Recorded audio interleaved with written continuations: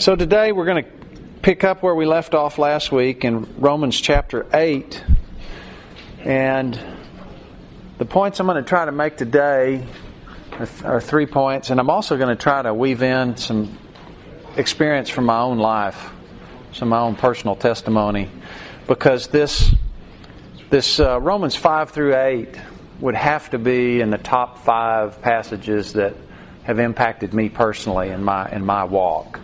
So since we're going to make it through this today, I'm going to tell you a little bit about why that's the case. But we're going to start with no condemnation. That's going to be the first point that Paul's really going to hammer on. And then, of course, we're going to repeat the point that instead of the zombie, instead of living in death, we have the opportunity to live in life. And then we're going to go to a whole different plane about the question of how to live. And we're going to talk about living for something that goes way beyond just pragmatism. And I think that'll be an exciting add. Paul hadn't really brought that up to this point. Now, I hope you've seen that Paul is using a Jewish approach in his argumentation, which is circular. The way the Bible really rolls things out is it just keeps repeating the same basic tale over and over again with new perspectives and new characters. We are being Greek tend to be linear. We want to start and a finish and then start something new. And so what we tend to do is go into a book like Romans and say, well, what's he talking about here? And then, now we got a new thing. What's he talking about here? And always a new thing. We tend to fragmentate this thing and lose the point. And you've seen that we keep repeating, adding perspectives, adding characters. Well, it's not going to stop today. But what we're going to do is really culminate, I think, his first argumentation against these critics who have said Paul is saying that we ought to sin so that grace will abound. That is what he's teaching, to which Paul labels that as slander. And of course, he's answering to slander in the center of the world that's going to potentially destroy his ministry. He's giving an answer to that in this book.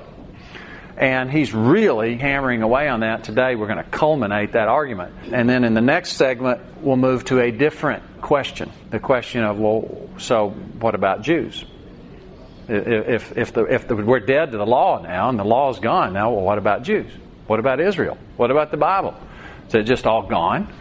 And I suspect that was part of the objector's basic argument, his competing authorities that are saying, don't listen to Paul, listen to us. But he's spending a huge amount of time on this first one. I would deduce from that he thinks that this is the one that's the most insidious. That's why he's focusing on that.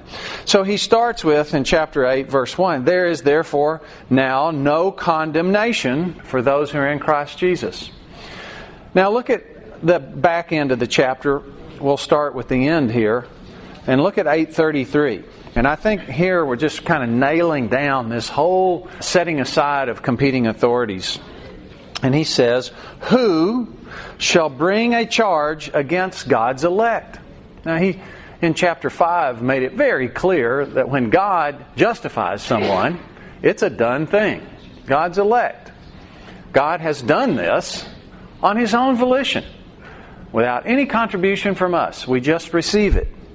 Who shall bring a charge against God's elect? It is God who justifies. If God has justified us, who's going to undo that? What condemnation is going to overcome the justification that God has freely granted? These guys? These idiots? These Jewish authorities? They're going to undo this? Really? Who is He who condemns? There's no now condemnation. Who's He who condemns? Harkens back to the echo of where we begin all this. Look at Romans chapter 2. Remember this? You, therefore, are inexcusable, O man. This is the first introduction of these objectors, these slanderers. We find out in 2:17, indeed you're called a Jew. He has in mind here anyone who judges, but specifically in this historical context, it's these Jewish authorities. And look how this works. Therefore you are inexcusable, O man, whoever you are who judge, for in whatever you judge another, you condemn yourself. What is this judging? It's condemnation. Because this is how legalism operates. The way legalism operates is a person comes in and the first thing they do is condemn. You are not sufficient because. And you can become sufficient if you will. That's how legalism operates. It can't function without condemnation. And so you see what Paul is doing is removing the whole foundation for this legalistic approach of you must become Jewish and function under the law if you want to really be righteous. Now, I know all about this because I grew up in a very legalistic system. And there was plenty of condemnation, let me tell you. I see a lot of nods. You don't have to grow up in a legalistic religious situation to have condemnation be the center of a control system. It can be done in a secular context too. Look at political correctness. The whole thing focuses on condemnation. That's how control takes place. In my particular case, there was a very definitive set of rules. I remember one time sitting in a youth group, and a guy said, "You will go to hell if you wear bell-bottom pants." Sure. Amen, huh?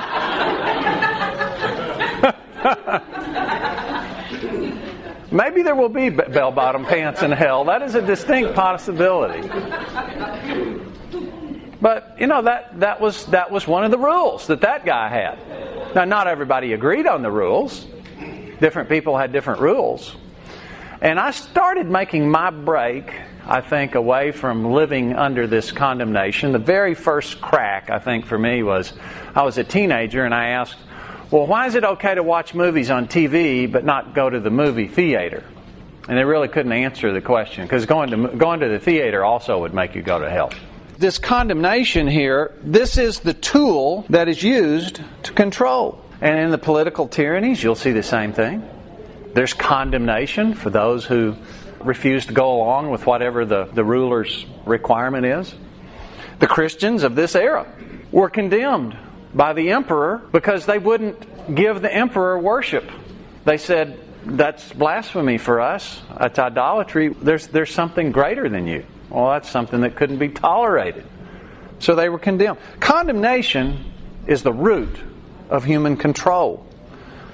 And Paul is culminating his argument here that there's no condemnation for those who are in Christ Jesus. Why? Because Jesus Christ removed all of the consequences of sin forever. Past, present, future. It's all gone. There's no more condemnation. Isn't that the best news you've ever heard? What condemnation are you still living under?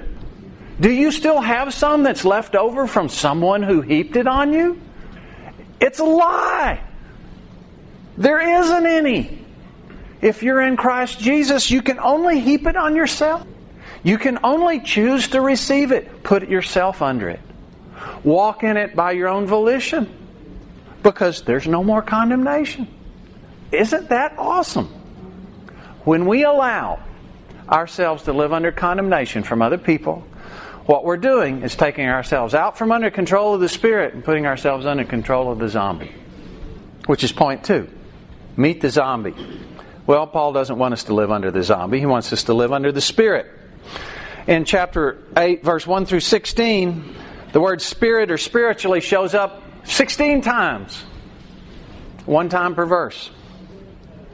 Just listen to, as we go through this, listen to the Spirit versus the flesh. You know, last week we saw in chapter 6 and 7 that we have this zombie living inside of us. The zombie is dead because when we were baptized into Christ, we were baptized into His death.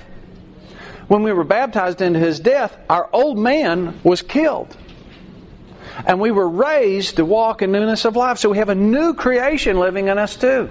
And both of these things are vying for our obedience. So one of the things we get to choose is who we trust, who we follow, who we obey.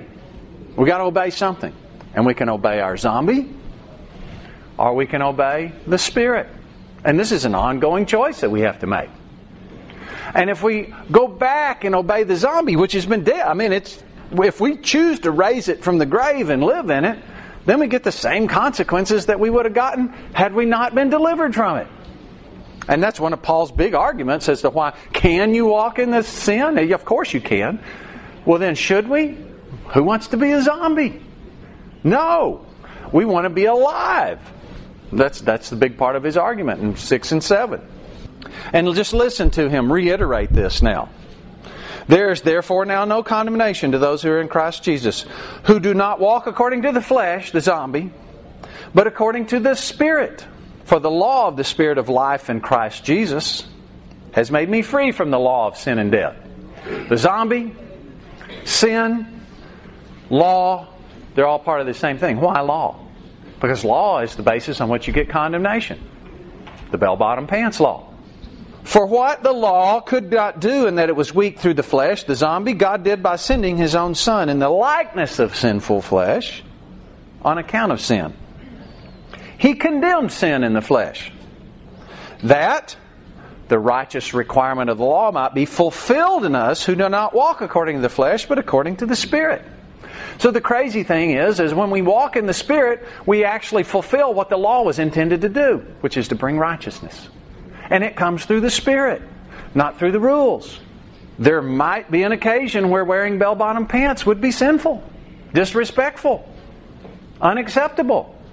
But not in and of itself. It depends on the circumstances. It depends on what your calling is.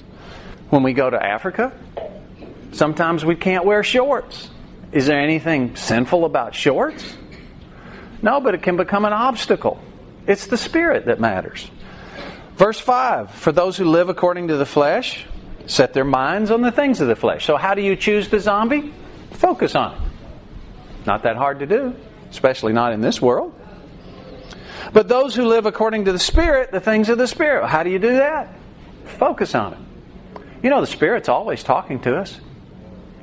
One of the things I've talked about before that was a huge thing for me was being able to learn to talk among this group here that's inside my head all the time. The zombie, the Spirit, and me, my chooser. We've got a 3-part conversation going on all the time. You know, I wish I would have thought of this zombie motif early on, because I could have given the zombie a voice. You know, like it would have been really helpful. I kind of had this dog idea that there's this dog living in me, and I would talk to it like it's get down. I don't want to listen to you. I like the zombie better though. But I got to meet my zombie. I'll talk more about that in a minute.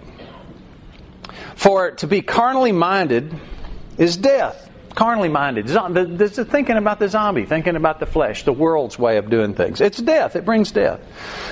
The consequences of sin is death. The wages of sin is death. But to be spiritually minded is life and peace. So again, can we walk in sin and grace will still abound? Of course we can. Will the grace of God be unwound? Of course it won't. Is the selection that God made of us dependent on what He looked ahead to see what we were going to do, meaning that we ultimately controlled His decision? Of course not. God is God. He's not controlled by what we do. Because the carnally minded is enmity, it can't be subject to the law of God, nor indeed can it be. Verse 8. So then, those who are in the flesh cannot please God. Okay? So can we walk in the flesh and please God? No. You can't do that. But you're not in the flesh, but in the Spirit, if indeed the Spirit of God dwells in you. Okay? So if the Spirit of God is in you, which is the case with all regenerated people, everyone who's been justified in Jesus, and not with anyone who hasn't been justified in Jesus. If you've been justified in Jesus, the Spirit's in you. The Spirit's sitting at the table as part of the conversation. The Spirit's talking to us. Now, if anyone does not have the Spirit of Christ, he's not in. There's no exceptions. There's no like, oh, well, I accepted Christ, but in my case, I didn't get the Spirit. Or, and I'm glad the Spirit talks to you, but He doesn't talk to me. But, well, yeah, He does. He's there. You may not be able to hear. He's there. He's talking. Because these two things go together. In Christ, justified by Christ, filled with the Spirit, they're all together. There's no exceptions. Verse 10, and if Christ is in you, the body's dead because of sin. How many times do you have to say this, right? Because it's been crucified with Christ. But the Spirit is life because of righteousness. So how do we get righteousness? Through the law, by reforming the zombie? Can't be done. Righteousness is an outgrowth of walking in the Spirit, which transcends all these rules. Verse 11, but if the Spirit of Him who raised Jesus from the dead dwells in you, and does He? Well, He does if you're a believer. He who raised Christ from the dead will also give life to your mortal bodies. So we have this mortal body with this zombie in it, and with the Spirit of Christ in it. It's mortal because it's only going to hold these things together for a while. One of the salvations that we have to look forward to is the time when we're saved from having to walk around with our zombie. The new body will not have a zombie in it. That is the hope, our hope of glory in many respects. But that is something that's in the future. We'll actually see Paul refer to that later in the book. So He will give life to the mortal body. So even though we have this dead zombie in us, we can live not as the zombie, but as a resurrected person. How? Through the Spirit. Verse 12, therefore, brethren, we're debtors, not to the flesh, to live according to the flesh, the zombie. For if you live according to the flesh, you'll die. The wages of sin is death. That nothing changed. So, now does it sound good to sin? The beginning premise of this was, if you could sin and, quote unquote, get away with it, then of course you would. And Paul's like, why? Sin is death. Well, why? You don't understand what's going on if you say that. Not to the flesh to live according to the flesh. Verse 13, for if you live according to the flesh, you'll die. But if by the Spirit you put to death the deeds of the body, you'll live. Daily. For as many as are led by the Spirit of God, these are the sons of God. Okay? So, you ever worry about, am I really regenerated? This is one of the great verses here. Verse 15. For you did not receive the spirit of bondage again to fear. Fear is fear of condemnation. There's no more condemnation. But you received the spirit of adoption by whom we cry out, Abba, Father, Daddy. The Spirit Himself bears witness with our spirit that we are children of God. If you have felt that inner testimony of the Spirit, that's enough. You don't have to. But if you have, that's enough. Then that's enough to say, I'm His and can't be undone. There's no condemnation that's going to separate me from that assurance. It's a phenomenal position to be in. Well, I said last week that thankfully God usually has us understand our zombie just a little at a time. Because if we had to meet it all at once, it would be too much to take. And most of the time that's the case. But I reflected on that some afterwards. And I realized that that's exactly what happened to me. I got to meet my zombie in full glory. And it exactly just about did me in, is what happened. It was a horrible time in my life. Now, I'm quite thankful for it. I never would choose it. Now, what happened to me is I went through a difficult circumstance, and this has happened to me a lot in my life. I'm quite certain I'm not unique in this respect, that I was under condemnation from some people. Now, most of the time when I've gone under condemnation, that's happened to me even in grade school, I would say there was certainly an extent to which I deserved it. But I don't think I ever came to the position of really embracing what that meant. I was one of the things, defense mechanisms. One of the defense mechanisms you have if you grow up in a legalistic background is a really excellent ability to self-justify. I think it's a necessary thing to develop just to survive. Because nobody can live under complete condemnation all the time. I mean, I think you just have to escape if you can't self-justify. And so I had a very, very well-developed ability to self-justify. And I had come to know this Romans 7 in a way that I think I had come to full intellectual appreciation of it.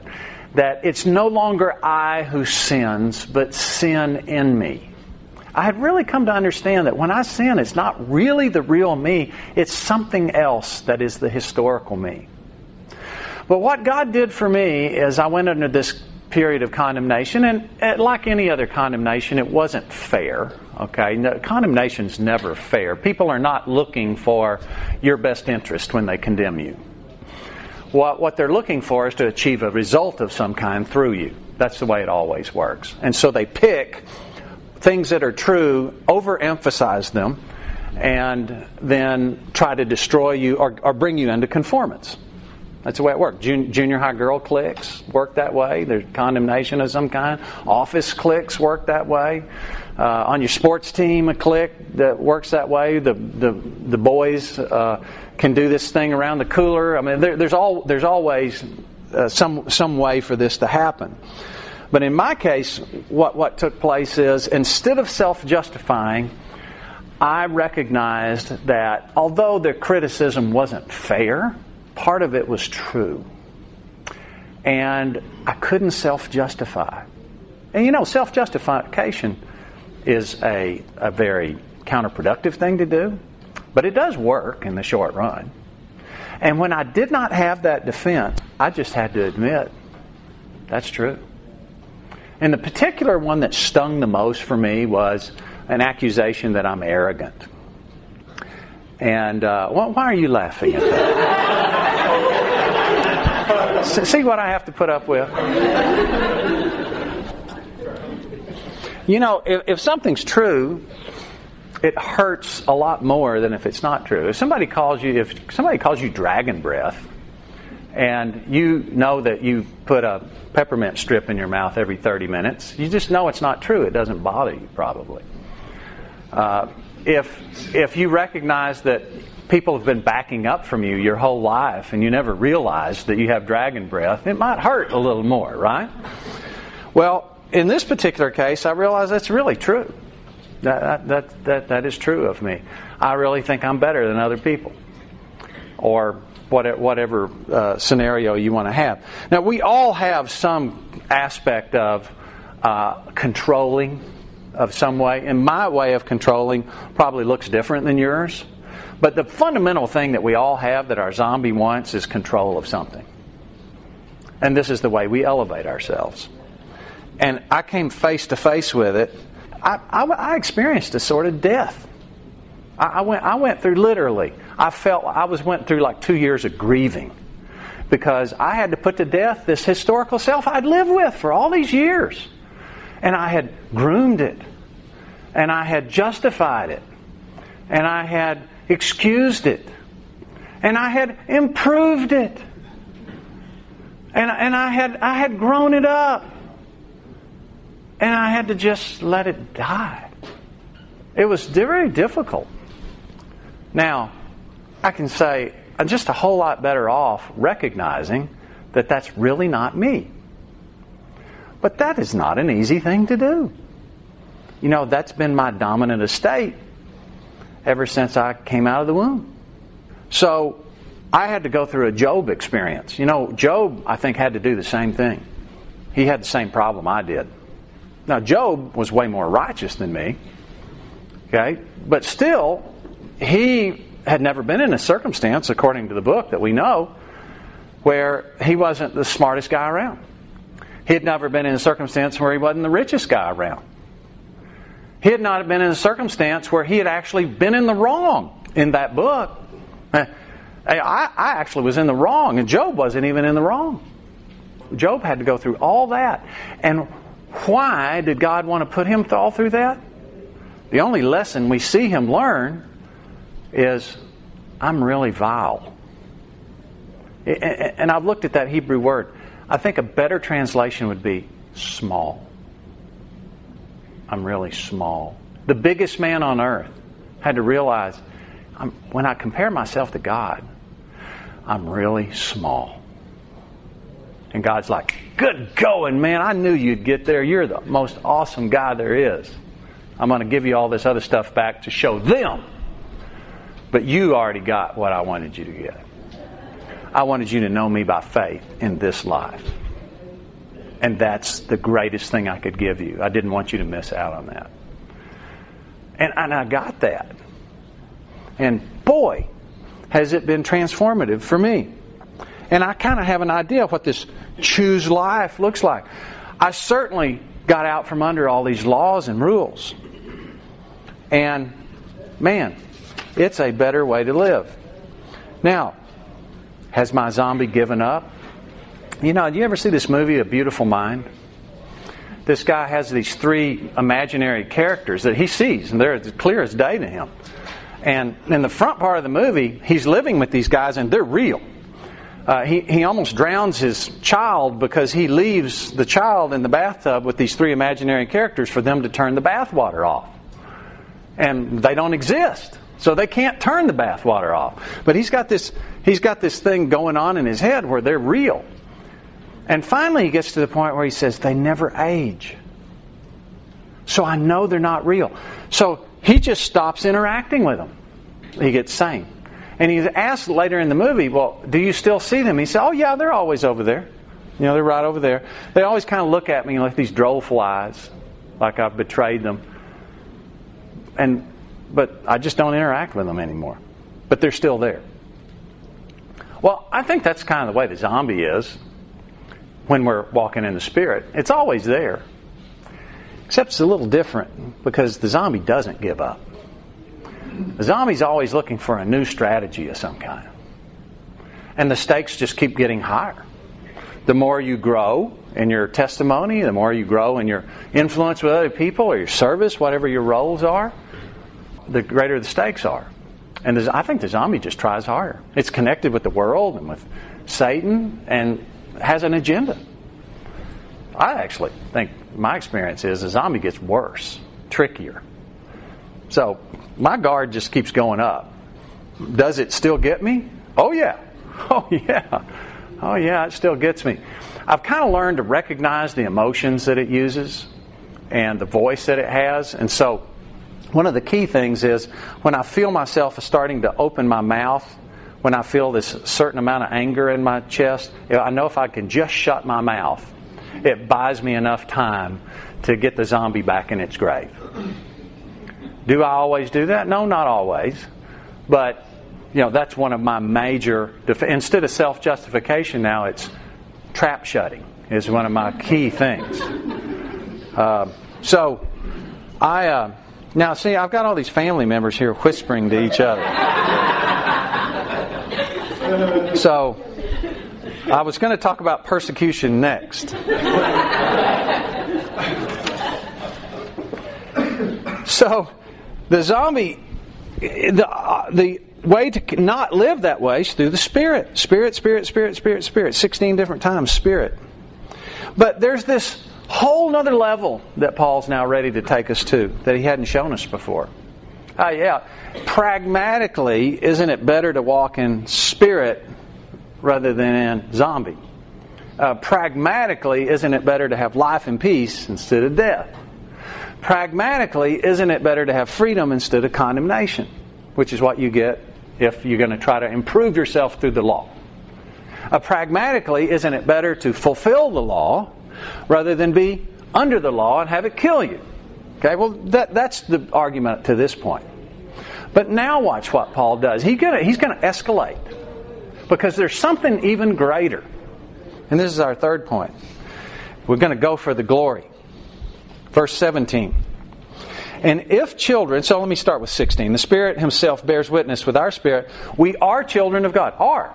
Not can be. Not might be. Are. That is a wonderful thing. And if children, then, number one, heirs. An heir is someone who's going to inherit something by virtue of their birth. And look what we're going to inherit. Heirs of God. Now that is an unconditional thing. We have God as our inheritance no matter how bad we screw up. That cannot be unwound. It is a phenomenal promise. There's no condemnation that can unravel the grace of God. But then there comes this twist. Because there's another inheritance that's not unconditional. And joint heirs with Christ if. Joint heirs with Christ if. Now, what did Christ inherit? You know, He started off with the whole universe being His. He's God. So what was it that Christ inherited? Well, you can see this in Philippians 2, in Hebrews. You can see that what Jesus did is He inherited the earth as a man. That's what Jesus did. Because the earth was intended to be the province ruled by humans. That's the way God created it. You can go read Genesis 1 through 3 and see it plain as day. He put man on the earth to rule it.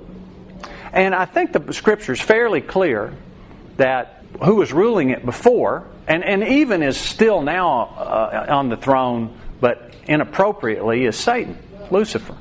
Was supposed to be taking his place by us. You can understand why he cared so much about overthrowing this circumstance where Adam and his race are going to take over the rulership of the earth. But that's the way it's intended. It's intended for us to be the one that are ruling it. And ruling it how? In competition with one another? Creating violence to see who gets to be the big man? No, we're supposed to be ruling it in perfect harmony with one another, where each one's gift is being contributed to serve the other. That's the way it's supposed to be. And sin and death entered and created all this violence that we live under. And death. You know, violence and death are completely interwoven. So, that's what Jesus inherited that He didn't already have. We get to reinsert ourselves into that heritage that we were intended for, but only if we do something. Look at this.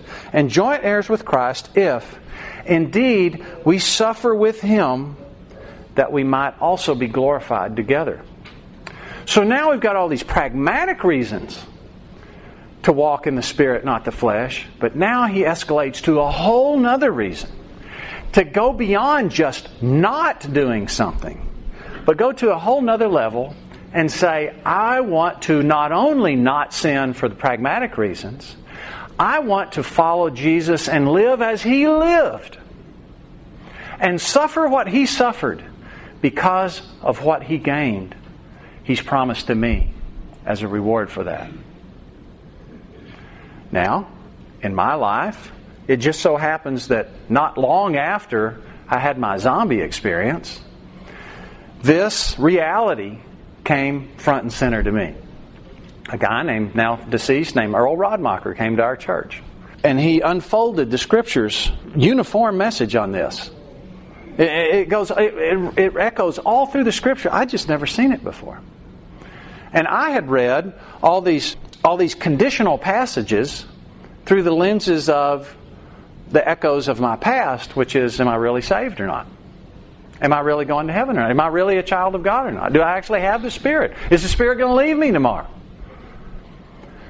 Now, I had come intellectually not to believe that, but still I'm just wrestling in my mind. And all of a sudden it came clear that these conditional passages are basically all about this. Am I going to get this or not? And this, in this case, is not only the inheritance, the conditional inheritance here, but also the experience of life now, which is also conditional. It's conditional whether we walk in it or not. And, boy, it was just a total shift for me. It was completely life-changing. Because now, instead of self-justification as my main thing, I want this restoration to what I was intended to be. And that's basically marked my life ever since. So we want to be joint heirs with Christ. We're heirs of God, notwithstanding. Okay, that's unconditional. But we want to be joint heirs with Christ and suffer with Him. And now listen, verse 18. For I consider the sufferings of this present time are not worthy to even be compared with the glory which shall be revealed in us. Okay, so this glory is if we suffer with Him. For the earnest expectation of the creation eagerly awaits for the revealing of the sons of God. The creation is agonizing, waiting for a restoration, and it comes through us as its stewards. Those of us who will be restored to that spot. For the creation was subjected to futility, the futility of sin, not willingly, but because of Him who subjected it in hope. Because the creation itself also will be delivered from the bondage of corruption, which is where we are today, into the glorious liberty from sin, into the freedom of being what the world was supposed to be in the first place. Of the children of God. You know, we're not going to spend eternity in heaven. Heaven's just like a train station. We just go there for a while and change trains. The destination is the new earth. We don't live here, a restored here. That's where all of a life is going to be.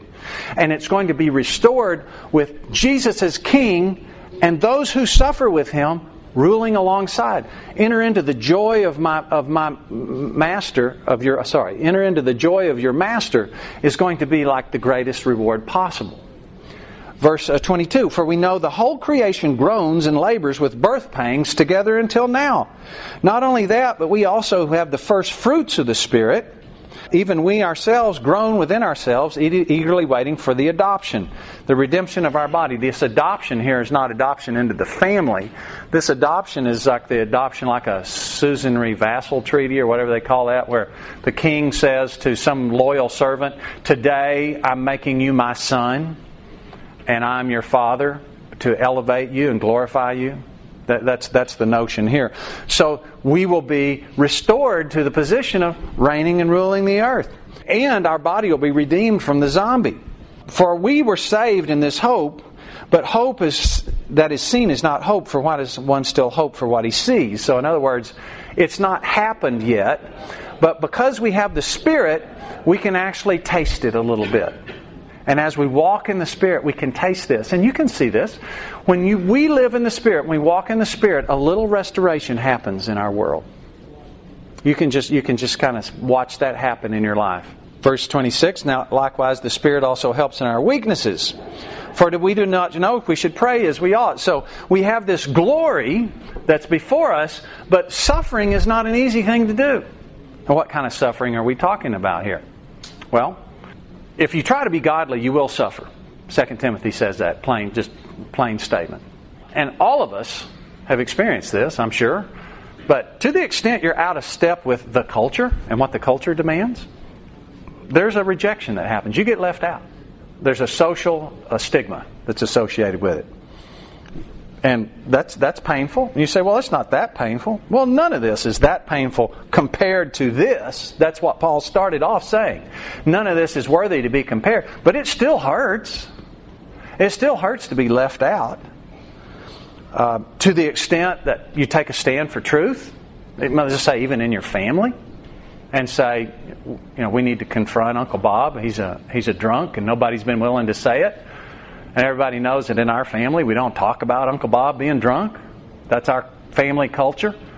Well, I'm trying to break that, and I want to talk about Uncle Bob because we need to help Uncle Bob. We need to put Uncle Bob ahead of our little family secret here. Well, you will be ostracized if you break that system. There will be a pain that goes along with that because we don't do that in our family. Nobody talks about Uncle Bob. Everybody pretends everything's okay. Well, truth, once again, brings pain. Well, you say, well, that's not that big a deal compared. Well, none of this is that big a deal if we can keep this perspective, but it's not easy to do. We're weak. But look, verse 26, but likewise the Spirit helps our weakness. We don't know what we should pray, but the Spirit Himself intercedes for us with groanings which cannot be uttered. He who searches the heart knows what the mind of the Spirit is because He makes intercession for the saints according to the will of God. So this is hard. We can't figure it out. We try to do this great thing. We get rejected. Look, there's nothing you can do that for people where you're not putting yourself at risk of being taken advantage of. And just don't be surprised when it happens. There's almost no position that you can get into that's worse than entrusting yourself to someone that you know can break it. But that's just the way life works. And when it doesn't work out the way you're supposed to, you don't even know what to pray. The Spirit's there to make the difference. So we walk in the Spirit, and also the Spirit takes care of weaknesses. So we don't have to worry about how this works out. Verse 28, and we know all things work together for good to those who love God, who are called according to His purpose, for whom He foreknew, He predestined to be conformed to the image of His Son, that He might be the firstborn among many brethren. So we want to bring wholeness to this world. We want to bring restoration to this world. It's our job to do that as bringing the kingdom of God into our daily life. But is it going to work before Jesus restores all things? It's not. It's going to be frustrating and it's going to be painful. But look, God cares more about us and who we become than the results we see. He just wants us to not give up. Just keep going. Just persevere to the end. Why? Because it's necessary to be my child? No. That's totally unconditional. Because it's necessary to receive the inheritance of the adoption back into the joint heir with Christ? Yes. That's it. That glory is worth all of the suffering on top of the pragmatism. Then he talks about who brings a charge against God's elect, who is he who condemns. And then we'll close it off with this fantastic passage, verse 35. I'll start with 34. Who is he who condemns? Again, we're knocking down these objectors. It is Christ who died, and furthermore is also risen, who is at the right hand of God, who makes intercession for us. Who shall separate us from the love of Christ? These guys? Who's condemning you, trying to separate you from the love of Christ? Maybe it's your own zombie. What guilt is your zombie trying to put you on to separate you from the love of Christ? To put you under some set of rules, some penitence that you have to do? Shall tribulation, distress, persecution, famine, nakedness, peril, sword? As it is written, for your sake we're killed all day long, we're counted as sheep for slaughter. Yet in all these things we're more than conquerors through Him who loved us. For I am persuaded neither death, nor life, nor angels, nor principalities, nor powers, nor things present, nor things to come, nor height, nor depth, or any other created thing shall be able to separate us from the love of God, which is in Christ Jesus our Lord. So, that's it. We have this amazing opportunity for us, and nothing will keep God's love from enveloping us. But if we choose not to walk in it, if we choose to rather seek worldly comfort, we're taking all those things and putting them on the shelf. And this most amazing thing possible, to be restored to everything God intended us to be, we have a chance to waste that. So, can we walk in the flesh? Can we walk in sin and still go to heaven? Yeah, absolutely. Where sin abounds, grace abounds all the more. Does that make any sense whatsoever? No. Not only is it dumb in this life, it puts at risk the thing that matters most, which is our complete and total restoration. Now, what does that look like in our daily life?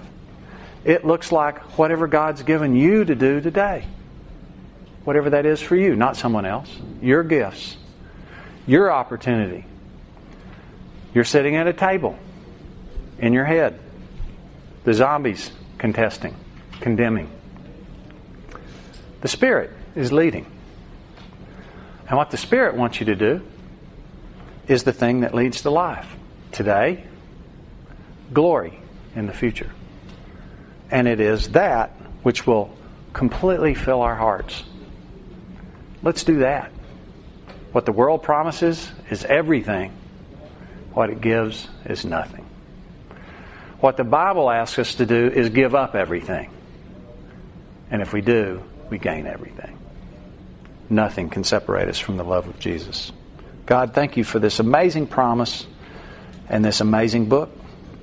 And I pray that your love will be something that we so envelop in that when people condemn us or when we condemn ourselves, your Spirit can just deflect that off and we just get totally out from under that control, out from under the control of condemnation law. And then we have in freedom the opportunity to walk in life. And then as we suffer pain and persecution because we're walking in your way, we have this hope of glory that you set before us. I pray that you'll make it so real and tangible to us we can't imagine not following that way. In Jesus' name, amen.